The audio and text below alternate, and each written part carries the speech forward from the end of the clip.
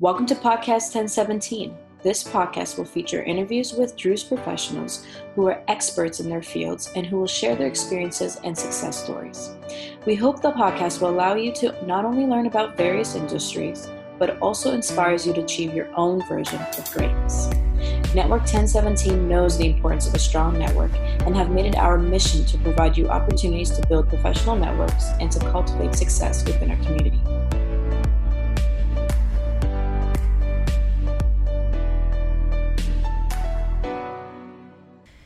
This episode is brought to you by the generous donations of our sponsors, Dr. Ramzi and Dr. Ramona Dakour, Nabil and Dad Al-Mashtoob, Joe and Randa Ghazal, Wael and Diana Fayyad, Mike and Salam Ghaida. Thank you. Hey everyone, welcome to the podcast 1017, and today I have the pleasure of introducing Malik Najjar. He's Associate Professor of Theater Arts with University of Oregon. He is also a professional theater director and focuses on Arab American drama, film, and television. So, Malik, I'm super excited to have you. Thank you for having me on the podcast. Of course. I think one thing me and Joe agree on is that we love how open-minded you are and how involved you are in the arts. I think arts is extremely important. I took acting classes when I was young, and I think because of my pushing my father to say, hey, no, I want to take this, I think this is why I'm able to speak in front of people and even just show my personality. And the fact that you make this as a profession for yourself is just phenomenal. I have a ton of questions to ask you. So get ready. I might talk your ear off. I'm always so happy to hear about our young people in the arts. We need to actually have more representation in the arts, or else honestly the stereotypes that we keep seeing on the screen will continue to perpetuate. So we have to be the ones to change that. I agree 100%, because even in this nowadays, I think Arab Americans need to step up and not only speak for the Arabs that are overseas, and because we have, in a way, we have a privilege living in this country, and if we're able to showcase what it really is to live overseas and sometimes how they don't get the opportunities that we get, I think will not only help them to inspire everyone around us around the world, but also just inspire the kids in our generations here, living here, to do something greater and speak to other people in a larger way. Absolutely. And many great scholars that preceded us talked about that. And I think especially Jack G. Shaheen, who wrote the book Real Bad Arabs, REEL, Bad Arabs, which is just seminal reading, because he talked about the fact that these stereotypes are pernicious and they won't go away on their own. We actually have to, in his words, hunt them down because they exist, and they will continue to exist unless we make a conscious effort to change the narrative. And I think that unless we are in positions of power, in studios, in rehearsal rooms, in front of cameras, directing these things, writing these things, I don't think those stereotypes will go away anytime soon. I agree 110%. Plus, we're doing it in a way where people are, this is the best way to reach people. I mean, think about it. Our generation, how are they learning? It's online, right? It's on TV. It's on it's not in a book anymore. As much as I love books, it's just not, and so you have to speak their language. I know Nelson Mandela said this best. He said, if you speak to someone, if you speak to someone, it goes to their head. But if you speak it in their language, it goes to their heart. I think I said that right. I'm not sure, but you get the gist. It's really just, if you can speak the language that someone else speaks and it's by their native tongue, I think that's how you can really get people listening. So what strikes me as being extremely important for our generation and for the generations to come is that we actually allow our young people to enter into the artistic fields. Because if we don't, we will never change the narrative that's out there. And I think that even though it is difficult, even though it's sometimes financially stressful, we have to be in as the musical Hamilton says, in the room where it happens.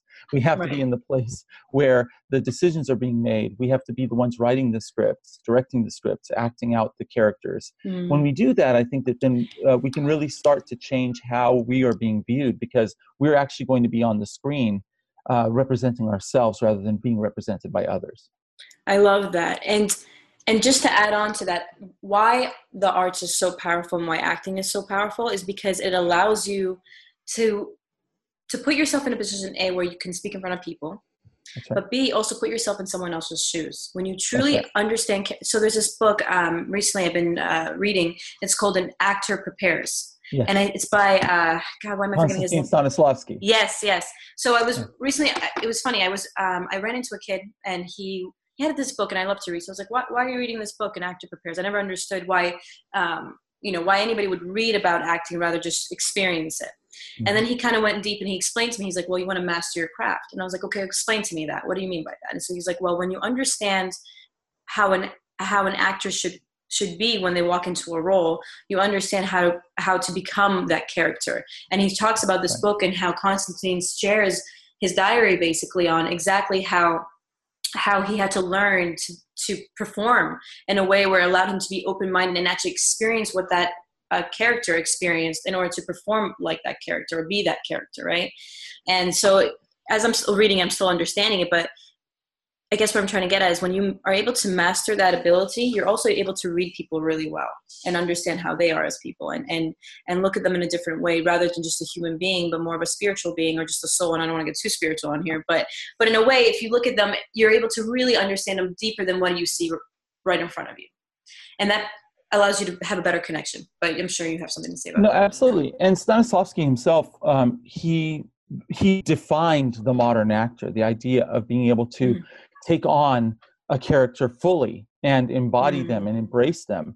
And I think that worked for him because he was working with very deep scripts like those of Anton Chekhov's plays. The problem is now we don't have deep material often. So for instance, a lot of screenplays write very one-dimensional characters, not three-dimensional characters, especially when it comes to minorities. And this is the problem. So how can you possibly bring so much of yourself as an actor to a character that's written so shallowly, where it just shows the character as a gang member or as a terrorist or as a... It's like labeling them versus really understanding them. That's right. That's right. So what from in my view has to happen is that we have to write more three-dimensional minority characters, whether they're in the African American community, Asian American community, Latino community, or our own Arab American community. Right. Because then we actually have fully dimensional characters that require embodiment by the actor. But up to now, what's happened is the non-minority characters are three-dimensional, and everyone else that's a minority is one-dimensional. And therefore, they just need you to come in and play a stereotype. And that is the problem. We keep being cast, and I have a lot of Arab American friends who keep getting cast in very stereotypical roles. And they said, I'm tired of it, really. And so what I think that the greatest people have done in our field specifically is they said, you know what, I'm going to write my own material. I'm going to write my own screenplays. I'm going to write my own plays. I'm going to produce my own plays. I'm going to be in my own plays. And when they do that, they create much more multifaceted, embodied characters that are so inspirational and so beautiful in a way that those who have been writing us from the outside have never written.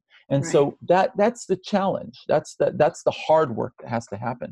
But it won't happen unless we're trained, unless we really understand our craft deeply, whether it's in acting, writing, directing, design. We just have to make those major.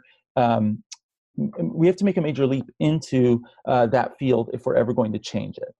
I love that you said that, because now you're teaching Arab Americans to take matters in their own hands, and not be in the system, but work with the system. So play the game, be in the game that they're playing, but don't always have to play by the rules, and find a way to win in some way. Absolutely. And it's been done before. Look at how the African Americans and the Latinx community have changed their narrative. And it's really exciting. And when you think about how people have done that, I think that gives us a great template from which to work. And just because we're late to the game, if you will, doesn't mean that we can't be part of the game. We really have to now enter this field and start changing it the way that they did back in the 70s and 80s and 90s. Now it's our turn to step up and do the same. I love you saying that, because I'm getting goosebumps, because I was literally just talking about this to my brother 3 months ago. And I was telling him, I was like, you know what? I was like, and I was telling him how I really wanted to get into production, and this is the route I want to take. And he said, well, why production, not acting? I see you more as an actor and this and that. Well, I was like, well, let me tell you why. I was like, because I'll have control on what parts I want to play. If I just go into the system as an actress, I don't have any say in anything. And it's not me wanting to be controlling, but it's me being very intentional with what exactly I wanted to be or perform or even showcase in the community or in the industry of show business. Because because there's just I mean, I hate to say it, excuse my French, but there's so much bullshit movies out there. Like, if you've seen the statistics, there's probably, I think if I was not mistaken, about 500 to 800 movies produced this past year. You know how many YouTube videos have been released this past year? Over millions and billions. Like over 100 to 200 million. I don't even know how much it was, like way more than the movie industry. And on top of that, it's inspiring more people. There's more views on YouTube than there is actually people going to the cinema. So to me, that tells me people are seeking something that we're not providing in the movie industry. And that tells me that things need to be changed. And the way that happens is through content creators who understand that and want to inspire, because unfortunately we're in a position now where our future is growing up. And if we don't start creating things that teach them something or inspire them to do something, they're going to get lost in this digital world that's showing up now. And it's not going to be very pretty for us either. So anyway, that's just my little spiel. No, it's very true. You know, the Hollywood movie industry has gatekeepers. You know, they're the ones with the money. They're the ones with the power. They're the ones and because of that, a very small group of people have had a tremendous amount of power for a very long time. Right. And because of that, the abuses that we see happening, like a Harvey Weinstein or others, have allowed to go on because it's been a small enclosed ecosystem. Right. Well, like you said, now through the democratization of media, through things like YouTube or these singing talent shows or whatever it may be, we have an opportunity now to actually have people who are never allowed in to get in. Based on their talent, based on their writing, based on other things. So as a matter of fact, I look at some people look askance at things like YouTube, and I say, this is a chance for us to break in. Granted, sometimes you break in and you're kind of lost in the wilderness, but sometimes things can have a breakout effect. So it becomes a more open playing field. I have friends who are singer-songwriters, and in the past, you had to go audition, you had to get a contract, you had to go through a major studio label in order to produce an album. And now they could literally record songs in their rooms and post them up on any streaming platform in minutes. Right. That's changed the entire world that we're living in, and I think we need to take advantage of that. I love that you said that because now, like you said, there is freedom. And so many opportunities and different routes you can take. It's not the traditional, let me go to a talent agency, let me see what I can get from there. It's thinking outside the box and being creative with the game they gave us, and just figuring out what you can do to leave your mark. And that's the best way to put it. So now let's talk to me. Let's talk about your expertise for a second, because I would love to hear from someone who's a professor who teaches theater art, and I want to understand, what would you say to someone who's trying to get into the acting world, let's say, or producing, or whatever the case may be, theater, whatever that may be? What would you say about someone who's thinking to go more just like audition to a ton of stuff, get a ton of experience, may not have acting skills, might just take a few classes on the side, but is focused more on getting more roles and experience rather than going the academic route and applying to college of arts? So explain the difference and explain why it's an advantage to go to a university and learn. Well, there are a couple of routes to take. The first route is there's a playwright named David Mamet who just says, go out there and audition and just let the audience be your teacher. Right. So his view really is you don't need people to teach you. You can teach yourself by just performing nonstop. Just go and work. And I think there's some merit to that. However, I don't think you would tell that to somebody who's trying to play Beethoven. You wouldn't just give them a piano and say, go play Beethoven. You'll figure it out. You have to be trained. So I'm a great advocate of training. Now, I don't believe that everyone should go through a university training system. I think that there are conservatories that are quite excellent, that you can be trained in a short amount of time, say 2 to 3 year training programs. And they will give you the fundamentals of acting on stage or on camera. And those are really great ways to get yourself started. However, I'm also a great advocate of a university system because I don't believe that actors should be automatons either. I don't think that we should just be like robots, because those are the actors I feel that get taken advantage of. They don't have views on politics, history. They don't have views on literature and dramatic literature. Mm-hmm. I think that that's what a university system does. It gives you a universal view of the world that you're living in. So I think it really comes down to what the person believes is their calling. If they want to be an actor 24/7, then I would say get some training in the beginning. It doesn't have to be a university. Go to a conservatory, but get some training that just gets you a foundation from which you can build.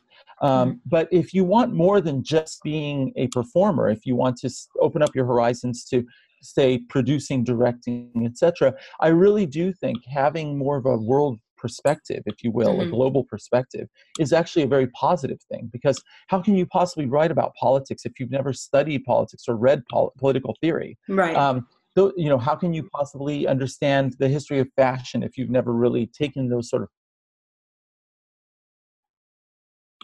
answer? But I think that there are multiple routes to get to where you're going. I would just caution actors from just going straight into the industry with no training and no background in things like art appreciation, theater appreciation, etc., because those most likely are going to be the actors that get used to just play the roles that are given to them without much critical thought behind it.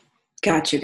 Okay, so it's really understanding what type of route you want to be as an actor, like what type of actor you want to be, and then understanding what route you should take. So it sounds like if you're trying to play more theater roles, something that's more historical, right, and play roles that are seen as more theater, go that route, and then and really master that craft. If it's something where you just want to be on TV and you don't mind doing whatever you want to do, or maybe you do care, but going the experience route will help you. But find a way where that. If it's playing any role, then go the route of how you play it, like the traditional route. But if it's not playing every role, like we mentioned before, find a way through maybe a YouTube channel, finding producers, however, or creating your own scripts and being your own producer and acting your own movies is another way too. There's a famous. Oh, go ahead. Sorry.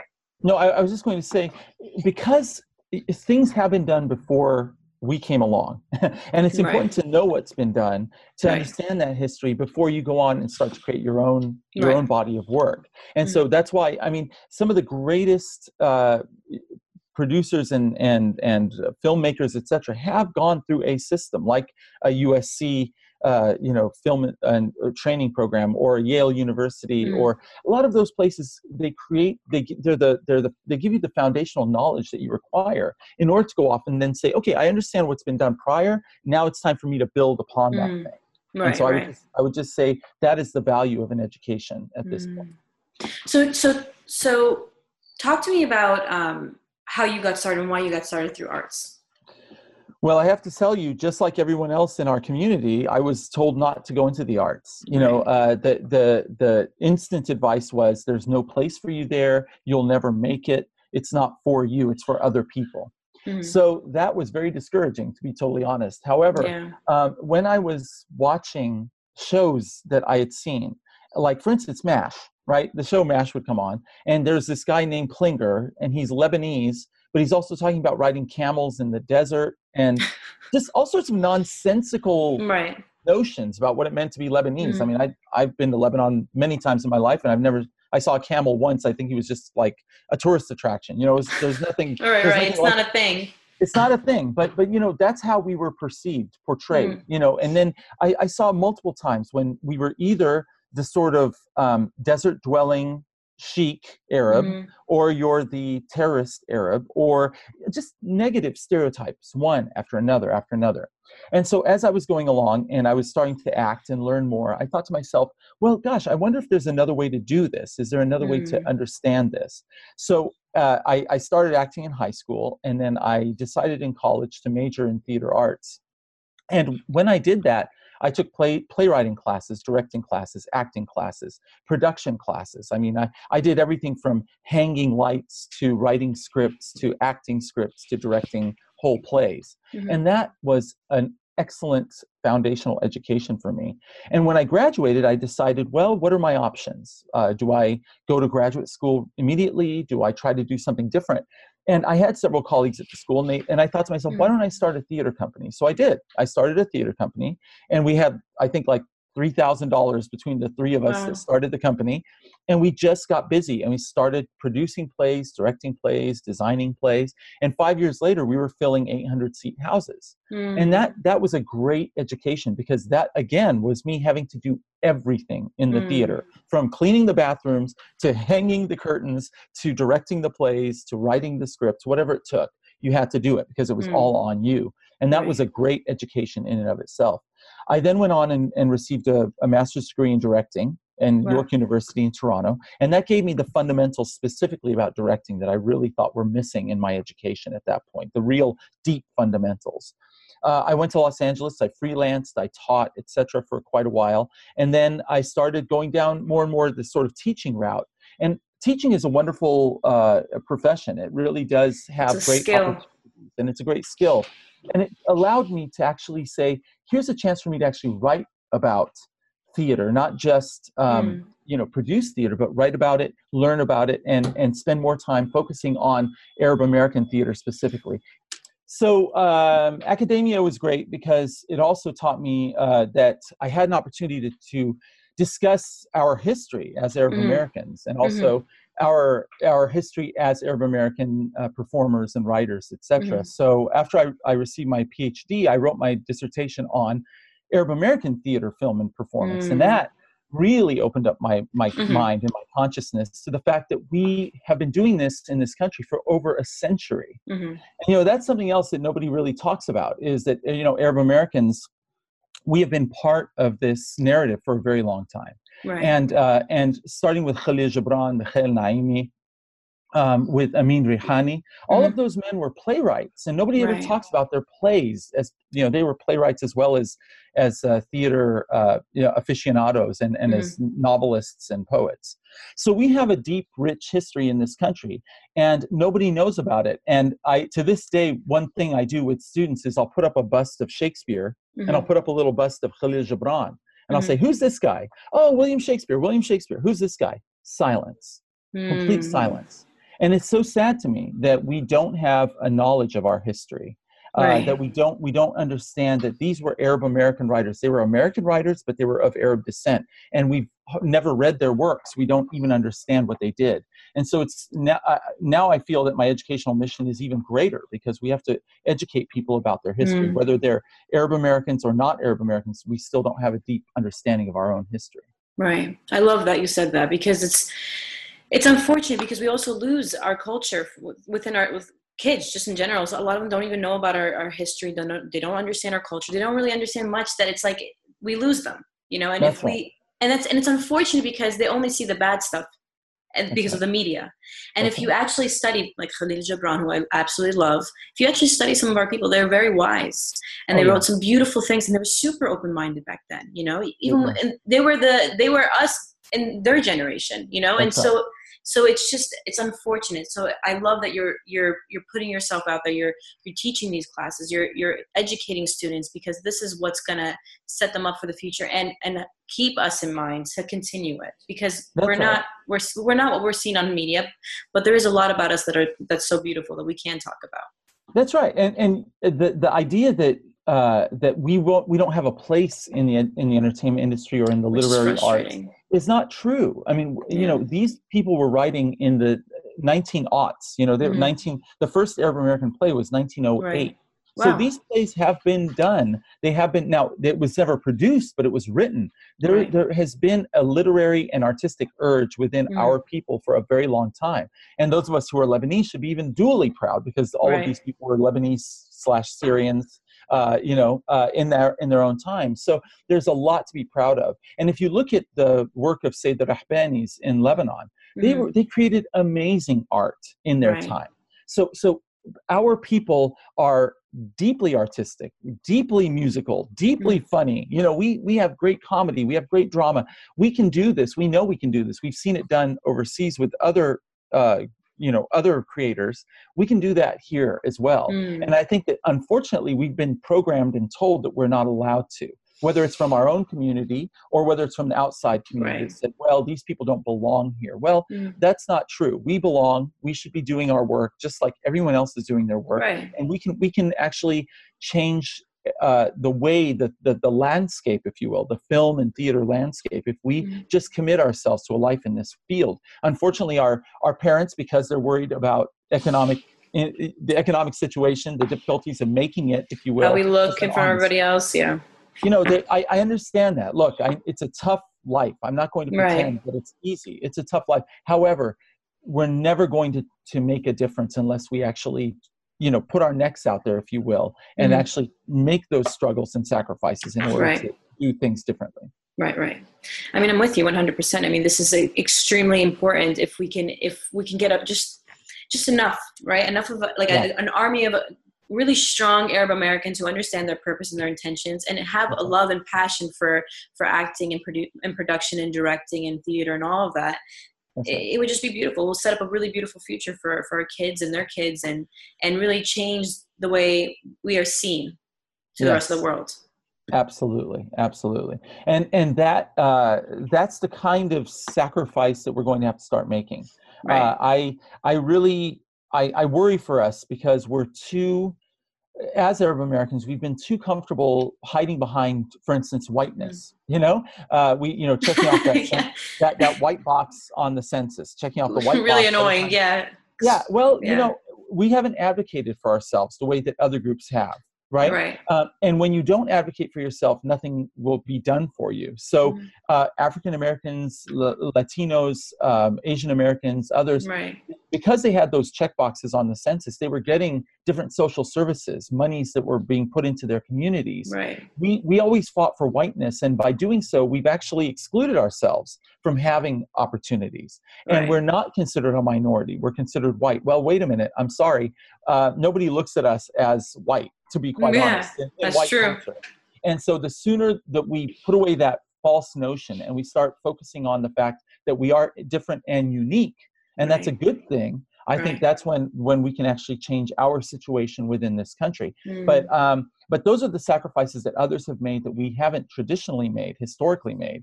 And because of that, I feel that we are very, very far behind other groups in this country in that way. Right. I mean, I'm with you 100%. Everything you're saying is super correct. We need to make a stand for ourselves. If we want to be seen differently, we have to stand up for ourselves, and we have to make a point that that's what we want. And that's right. It's just going to take a lot of time, and that's something that whoever's passionate about and understands. But it's important. It's extremely important for our future. So I'm with you. Right. That's right. And I feel that this has to be a broad coalition of Middle Easterners. I don't think it's just all on Arab Americans. I think that Turkish Americans, the different minority groups that are in Iranian Americans, we all have to come together and say this is a collective fight that we have to fight at this point, because we can't keep business as usual has not worked for us. Maybe it has if you kind of melt into and you assimilate into the population. But for those of us that still want to retain our culture and to be proud of it and to say that it is a distinct, separate, and interesting culture, I think we're really going to have to take some steps to change that narrative and make the tough decisions that it takes. I was at AUB last fall for a conference, and several young Arab American Druze American women stood up and said, I wanted to go into the arts. My parents said, no, I couldn't do it because going into the arts meant that I was going to be considered. And this one young woman used a very interesting Arabic word, which I won't use on your podcast. I can probably guess. And people were like, oh, no, that's not true. And frankly, it is sadly true that we still have these very unfortunate old-fashioned notions about what it means to be an artist, and I find that to be very sad. And a sheikh came up to me, a young man, but he had children, and he said, well, if they would only let them do good roles, we might allow them to, but none of these bad roles that they give them. Right. And I think to myself, well, as an actor, you're going to play every kind of role. There is no just good or just bad roles. You're playing all kinds of different roles. So, I think we have a long uphill battle to fight. And also, like we said before, I mean, look at, for God's sakes, Nadine Labaki, one of my favorite Lebanese producers. She's amazing. She's beautiful. She talks the truth in every movie she creates, and she acts in it because she understood what roles she wants to play and what movies she wants to produce and share the truth with the rest of the world. And they're entertaining, and I love them. So it's I hate to say this, but it is all excuses. And to be honest, it is all just bumps on the road. If That's people right. want to stop you because of something else, I understand that. That makes sense. I get why no parent would want a kid to be an actor. Yeah. But you can have a choice in what roles you play if you take a little bit of a harder route, but Yeah. will save you a lot of time in the future and headaches. Yeah, there's a wonderful Palestinian-American screenwriter, director, actress named Shireen Dabbas, and Okay, I she's remember. amazing. I beg you to watch her films. Okay. She did a great film called America, which is Mm. a beautiful film about Arabs coming to America and having to struggle to be accepted and to make it in this country. And she's a great example of somebody who was born and raised in this country, female, who said, I'm going to be a part of this industry. And she directs in Hollywood. She acts in her films. She writes her films. She directs her films. She's a great inspiration. These are the people we need to be looking up to. And we Right. need to say, these are the ones that are going to really make the difference, because she's writing deeply interesting three-dimensional female characters that happen to be Arab as well. So this is the way forward. It really is. And I think we need to start heralding these people and cherishing them and looking up to them, rather than saying, well, that's not a career for my child. Right, I right. think the more we do that, the more we limit our options and our opportunities in this And country. it's suffocating when a child is born with a like to creativity, and That's right. that's the way they're able to express themselves. That's It's right. suffocating for them when they're not able to do that. It's extremely Absolutely. suffocating, and Absolutely. you feel very unfulfilled because you're not expressing that type of energy that you love to express, and it's unfortunate. So if any parents are listening out there and your kid wants to be an actor or an actress, please let them be. Short little. I'm telling you, it is such a beautiful look. When economic situation aside, it is a deeply beautiful career to be an artist. Right. To express yourself, to express the hopes and dreams and aspirations of the people you know. We need to really. I think it's a great calling, and I always tell people going into the arts is less a profession and more of a calling, because you don't go into the arts to retire like most people do in most businesses. You go into the arts to be an artist until the day you die. That is it's your calling. It is your mission. It is the thing that drives you and motivates you. I can think of no more beautiful purpose in life than to be an artist, but the truth is that until we take away those impediments, our young people will always feel like they're never allowed to be a part of this artistic movement. And that's very sad to me. I would definitely say, if any parents out there listening to this, I would definitely say just change your perspective and be a little bit open-minded. Understand that being an actor, an actress, producer, it's like starting a business. You have to invest, and you never know what's going to happen. But if you give them the support they need, the business that they're trying to be in and pursue is going to flourish. And hey, it might be your own retirement too. So there's that. That's right. Well, I often tell parents, you came to this country and did what you had to do to survive. But I hope that you will think about the idea that you can let your children do what they want to do in this country, because you set up that foundation for them. You gave them the education. You gave them the economical foundation in order to go off and now achieve their dream. I love it. Yeah. And when I was in Minneapolis recently, I found there was this, I went running when I was there, and there was this piece of graffiti, wildest dreams. And I think that's true. I think that's what our purpose is, to be the thing that our ancestors couldn't be, to be the thing that our parents couldn't be. If they couldn't achieve those things, we need to then say, you know what, we can achieve those things. That's our calling in our generation. And I love you said that. And even to go deeper than that, if you think about it from, and we don't actually have to put Drew's stuff on here, actually, just because you don't want to talk about religion. But I do want to add this in the spiritual way. If you look at it, if you stop a soul from achieving the things that they're most passionate about, how can they ever achieve their fullest potential within their faith and within their spirituality, whatever that faith is? It doesn't matter. That's right. And then just be the better version of themselves. You can't, if you stop them from the point of where they even speak to you about what they're truly passionate about, and you tell them, oh no, because of this and this and this, you give them a ton of limitations. How can they ever achieve their fullest potential? They'll never be able to, because that was their calling, that was their purpose, and that was their passion, and that was what's going to help them not only be the better version of themselves, but help your grandchildren and their grandchildren and on and on. That's right. And I think that if anyone should be should be allowing that. It should be those of us who come from immigrant backgrounds. You know, my grandfather, he left Lebanon in 1907, and he made that journey. He looked across the Mediterranean Sea and said, I'm going to leave this place and try for a different life. Because he had a dream. How bold were these people that did that? You know, our parents, our grandparents, they were very bold people. Now I'm going to ask them to be just as bold for their children. And say, if you're willing to make that huge leap from your homeland to come here, then why don't you allow your children to make a huge leap from what you've known to what they want to do and what they want to achieve? You're right. It's a spiritual journey as well as being a physical journey. Let's think about things on this sort of spiritual level, that we want our children to have the biggest, widest spiritual adventure possible. And that's one way of doing that, by allowing them to achieve their dreams. And by all means, if they want to be a lawyer, doctor, engineer, and that's their dream, please go for that. That's wonderful. We need those too. Yeah. We need that too. But we also should not do all of that at the expense of those others, those few who do want to achieve their dreams, say in the arts or in music or whatever it may be. I think that it's just a sad way of limiting our potential. And we should never, ever limit our potential. I'm with you 110%.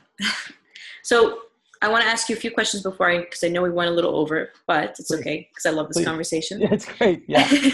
I love it. Let's say if you were talking to a kid, let's say straight out of college, or even better, let's scratch that. Let's say that you can go back to your 22-year-old self. Yeah.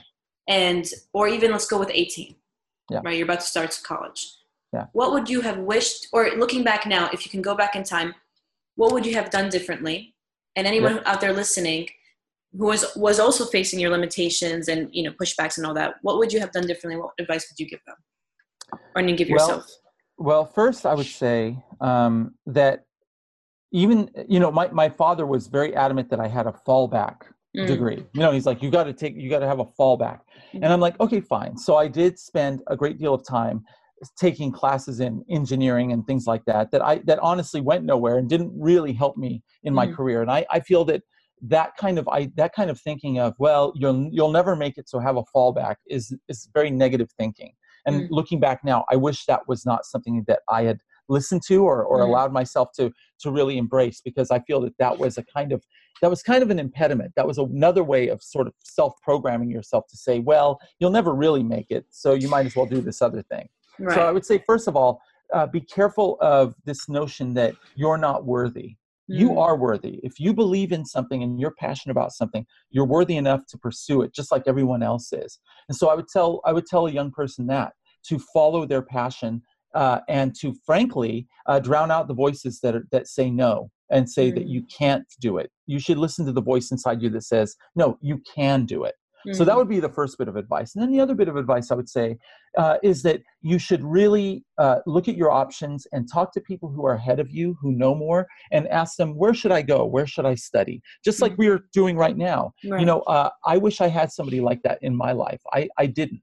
And I look back now saying, I wish somebody did give me that guidance. So I'm opening an invitation to everyone listening to this podcast. Email me if you want to pursue the career in performing arts. Feel free to email me, contact me. I would love to talk to you about how to do that, because I know a lot more now than I did then. And I hope that I can possibly help you. Or if I can't help you, I'll put you in touch with people who can help you, because I know a lot of great Arab American artists in many different disciplines that are worthy and that do great work, and I think would be great guidance for you. So those would be two things that I would say, looking back on my younger self, that I wish I could do differently. I love it. That's very kind of you, by the way. So I really appreciate that. My pleasure. And guys, take advantage of that. I mean, this is extremely important. This is your life you're talking about and your passions, and you want to. And why wait any longer? You got someone here who wants to who's an expert in this field. So, and if N is Drew's, so it totally gets you too. So might as well reach out. I get you completely. I've been there. I've done that. So I get you. And I want you to know that I know that you didn't want to get too much into religion, but no, it's okay. Look at, our specificity as Druze Americans, we are a minority within a minority within a minority. Right.